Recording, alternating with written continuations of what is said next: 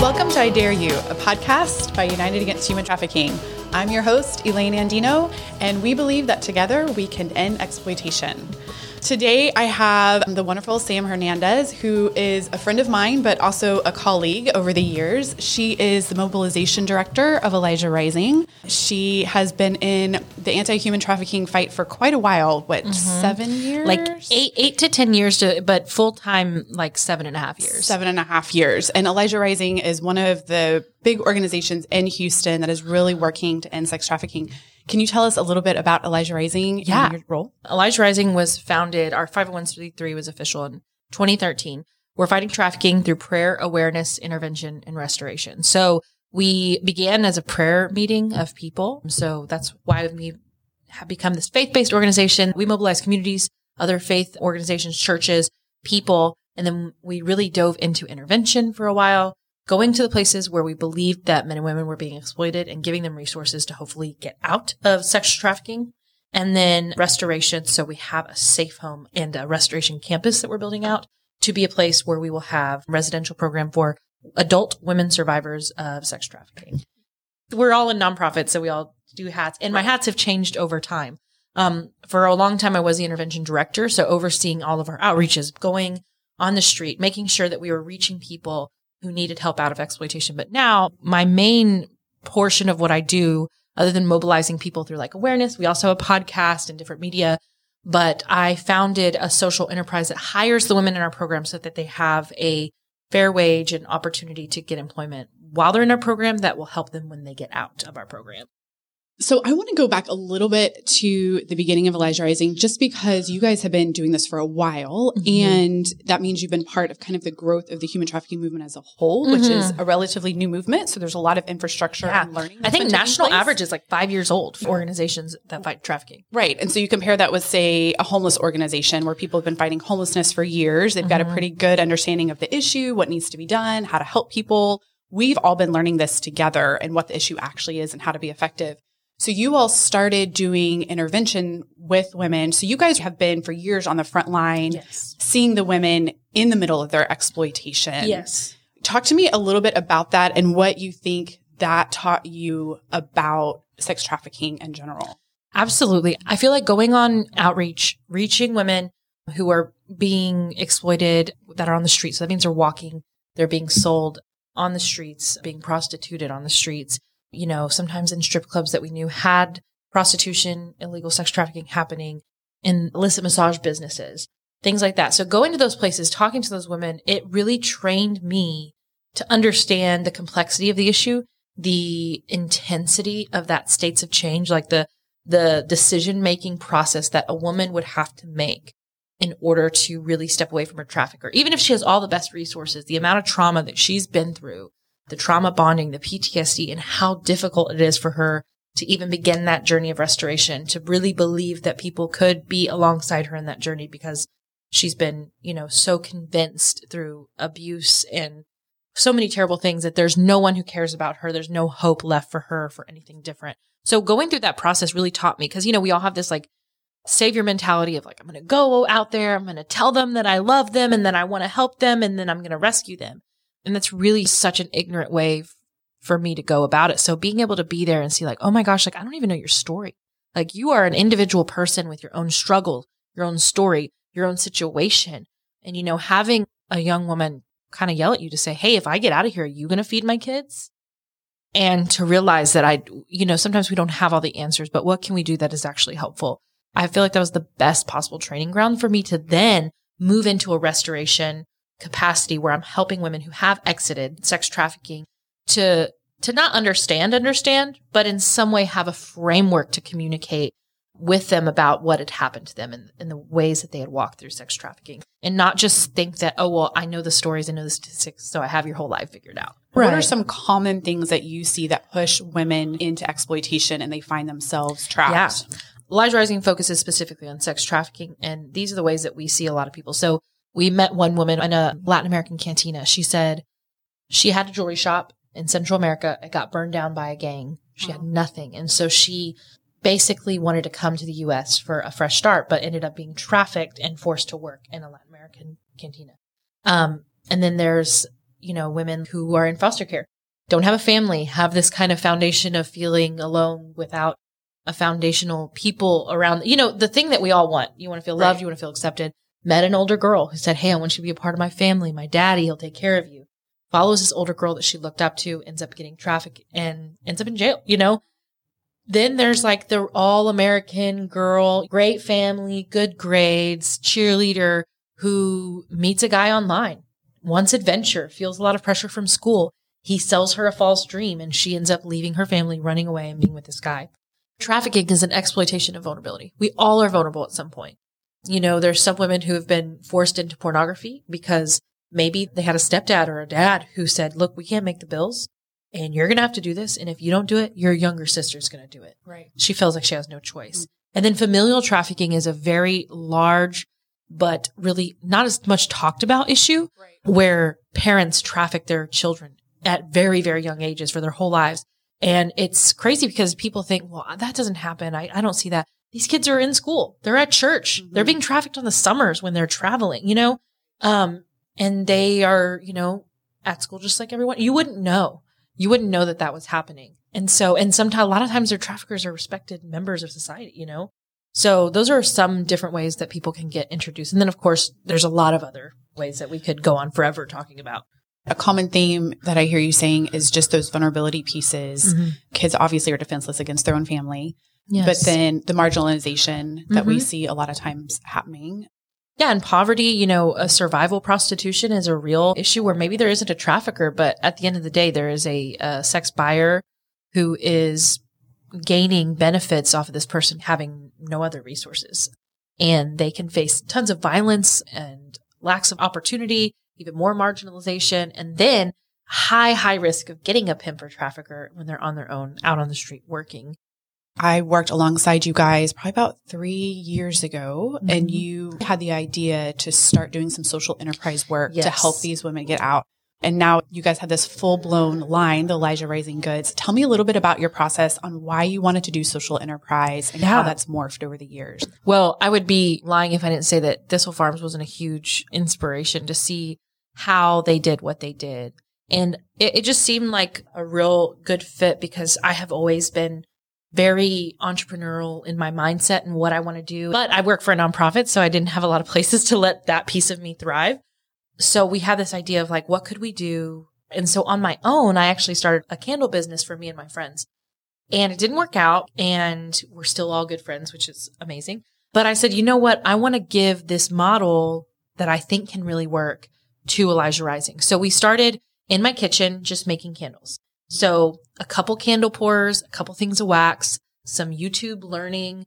And the first year was really mastering just the product itself. So how do we make this product? How do we make it good? How do we make it better? How do we make it ethical?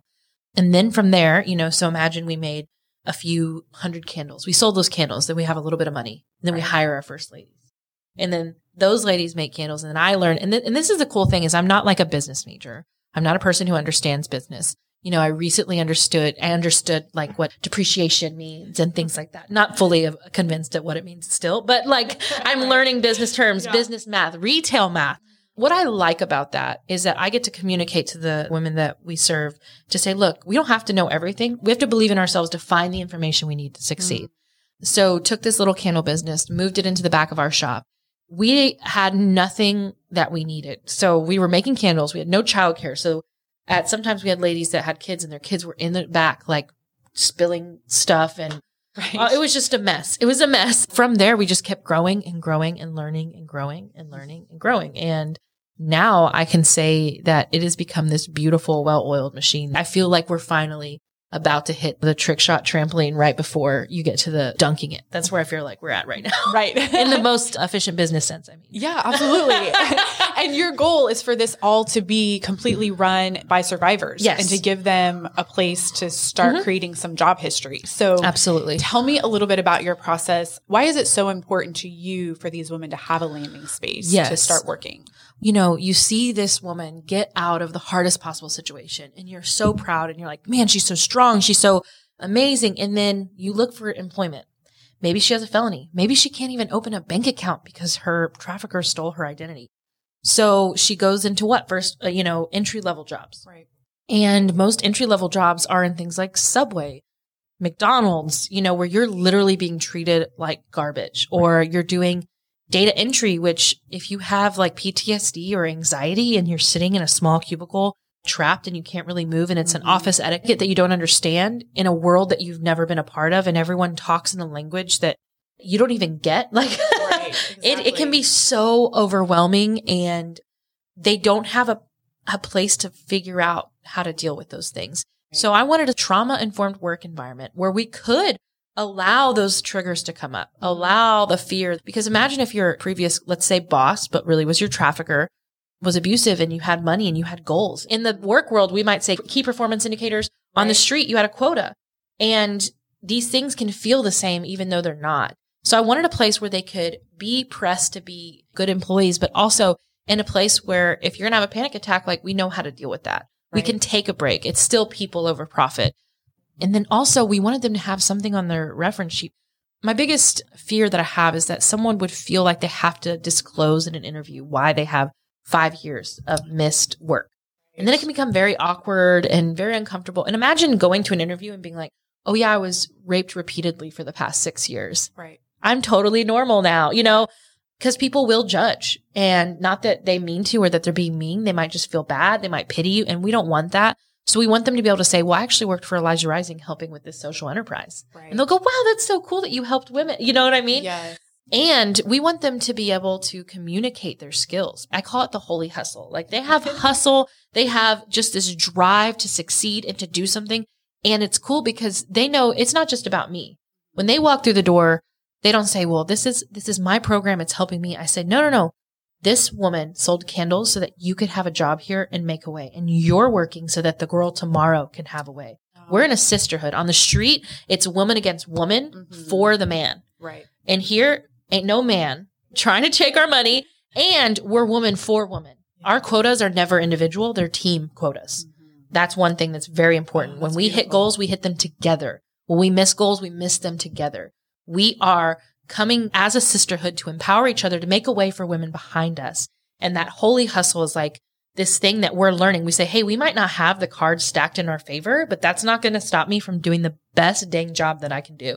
I brought this to share not only my piece of social enterprise, but the women's piece. We all got together and wrote poems about our experiences. And so this is a poem written by, we'll call her B.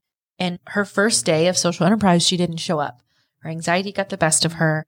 And when we had this poetry project, I didn't say write a poem about social enterprise. It just happened to be the poem that she wrote.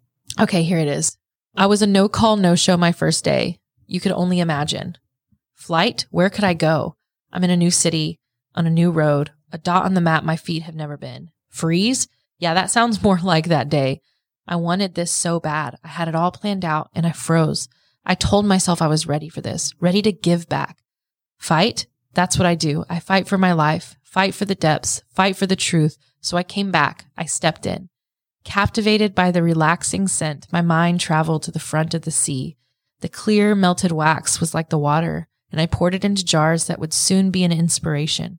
I wonder who will read this. I wonder what their dream is. Have they ever swam in the sea? Do they know who this contributes to, that it contributes to me? Tell them I'm grateful. Show them my joy. May the ocean speak their deed. Forget the page. I'm going to change the book. There will be a candle that she designed in February of our Candle of the Month Club called Under the Sea that'll be available. And then one of our other ladies has a candle called CJ's Dream that's going to be out in January. And it's incredible because I find that there is so much skill and so many things and gifts in them that I'm like, man, I'm not doing you a favor. You're doing me a favor by running this business because you're intelligent. You're so smart and you just need a place where it can thrive and a way to communicate it. Because even as women, it's difficult to say, I would like a raise, or I think I'm good in this way. I'm an excellent communicator. I'm this. The weird woman thing where we downplay ourselves. And even, Elijah Rising is a faith-based organization. Yeah. I always read to them. Proverbs 31 was like half of it is about her selling merchandise and being profitable and being a real estate investor. And that she goes and her family is like wearing imported goods and purple and this. And I said, look, this is who we're supposed to be. Not meek and mild. We're supposed to be bosses. And we bring that out of these women. And it's so great. And in the beginning, I did everything. I made the candles. I sold the candles. I designed the candles. I did this. Then I slowly was like, okay, now I'm not making them. Now I'm not this. Now I really don't even touch the operations of fulfillment or inventory or making anything. That's passed off to a Survivor graduate. Like, it's almost completely run by women who've survived trafficking and then are using that as a full, business. I just do sales strategy, marketing, product research and development. That's beautiful. You talked about the complete mentality shift that this business is providing. Talk to me a little bit about the contrast of where they come from and what's stripped from them and how really they're having to think about themselves in a completely different way that they'd never thought before. Yeah, it is such a stark contrast because everything that a trafficker exploiter does is to break them down and to continue that mentality of I'm not worth anything and that you need me. Where instead, in this situation, I'm saying, I believe that you are amazing. And anytime I correct you, I'm doing it because I want you to be better. And I know that you can be. And also, like, you are free to leave. You are free to quit. That's huge. You are free to take advantage of your sick time and your off time. And I don't need something from you. I would like to work with you. And so it's such a different contrast to say, hey, you actually did this wrong, but let's see how we can make it better. Let's make an improvement plan for you so that you can understand how to hone in your skills as an employee. And it can be very difficult. There can be attitudes. There can be a misunderstanding. Everyone responds to trauma differently. Sure. So it could be that I say, hey, you did this wrong. And they fall into pieces and they overly apologize. And then they turn it around. And I have to communicate, hey, I don't need you to comfort me. I don't need you to even apologize that much. I just want you to know and us move forward. Because also when you're connected to your trafficker, it's all mixed. It's not just professional and emotional. It's all together.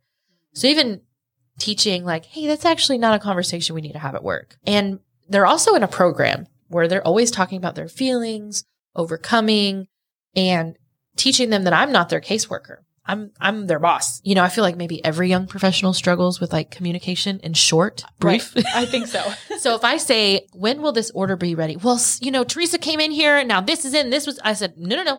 I asked you when the order's going to be ready. Right. And, and one way that we help with all of those things is when they start, we have a list of core values.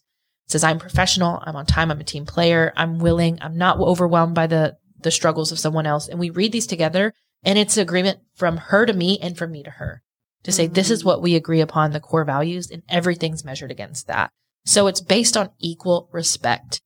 I mean, it's black and white compared to where they come from, but they deal with the same things like money.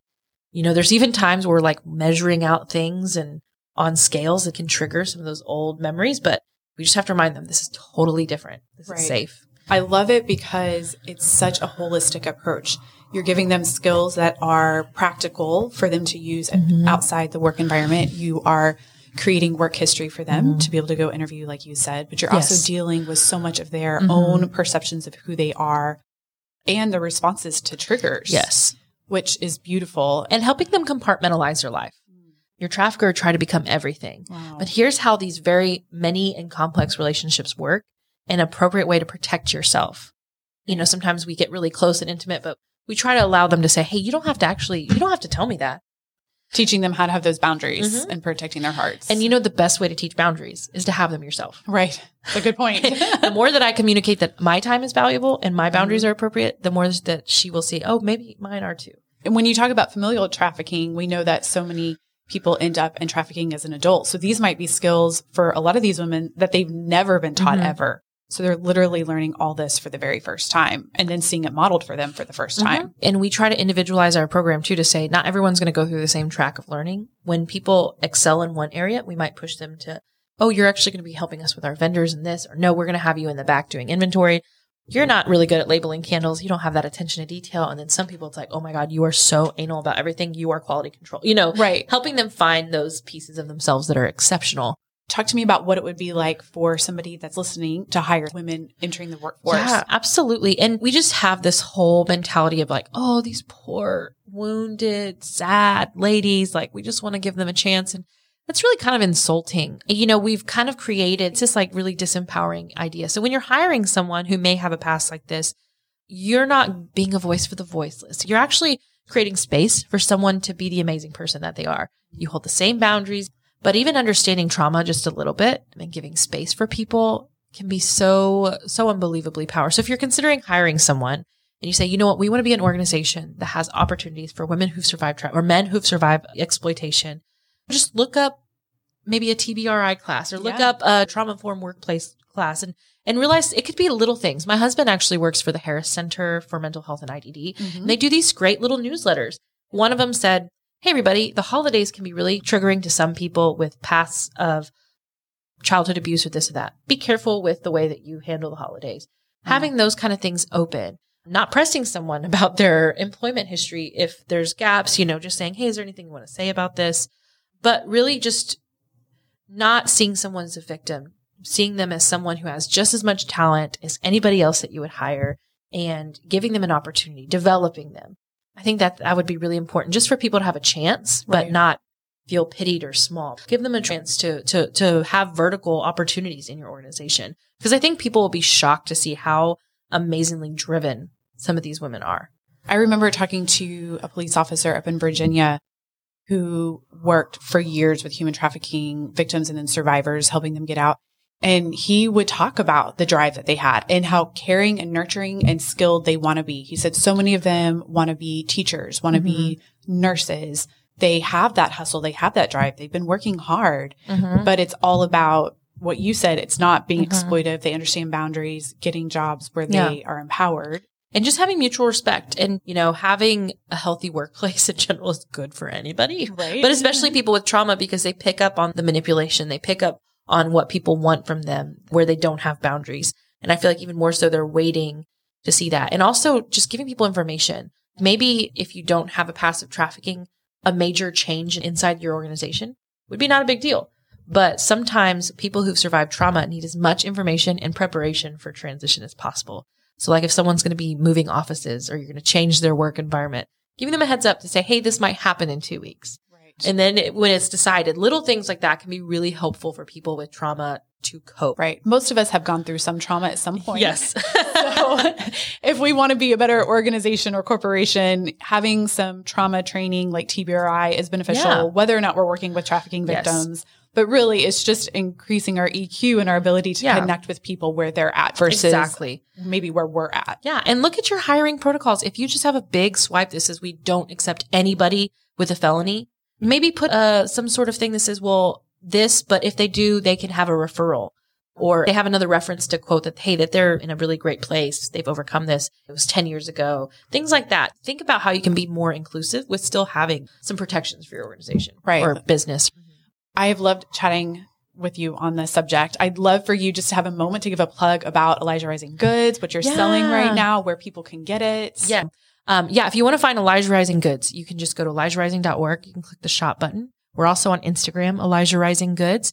We have the most amazing candles. We buy soy wax that doesn't deforest in South America. We buy American wax. We are an ethical brand. And we also do a candle subscription. If you do not have a present for someone's birthday, you can just buy them this monthly subscription where they get a new candle every single month. So check us out. We're great. We also sell in stores across the country. If you know someone with a small shop, tell them they need to support us. And if they don't, that they're a bad business. We'll let them know Let them know that exactly. But yeah, you can find us online. Google Elijah Rising Goods. We'll be there. Perfect. That sounds wonderful. Yeah, you have to support this. If you say it, it's fine. I can't say that. Right. No, I'll say it. We love to end our podcast with a dare to our listeners so they can enter this fight of human trafficking where they're at. So what would be your call to action for our listeners today? Absolutely. And I feel like some people either take an extreme. They're like, well, I have to change everything in my life, or if I only have to buy fair trade. But maybe find one thing in your life. Maybe it's not our candles. Maybe it's a piece of jewelry. Maybe it's a soap that you use every single day. See if there's something in your life that you buy somewhere else that you could buy from a Survivor-made brand like Thistle Farms, Survivor-made from Refuge for Women, Elijah Rising Goods, and there's many, many more. And see if you can take one little change to support someone who's rebuilding their life through enterprise. I love that. That's wonderful. And what would be your advice to, I know we talked about this a little bit, but to people about getting into hiring somebody that's trafficked? Absolutely. How would they begin that process? I think that's a great question. I think connecting with organizations like UAHT, Elijah Rising, saying, hi, I would like to be a trusted business. What do you suggest? I think definitely connecting with a local organization that they can then connect hires. That would be an amazing first step. And then also like subscribing to this kind of podcast, staying informed. The more that you hear stories from people who are fighting this and people who've been affected by it, the better you're going to be as an employer of someone who's walked through that. Great advice. I appreciate that. Well, to all of our listeners, thank you so much for joining us today and joining Sam Hernandez from Elijah Rising. Please go to their website, check them out, buy something from Elijah Rising Goods and support their store. And we will see you next time. Thanks so much.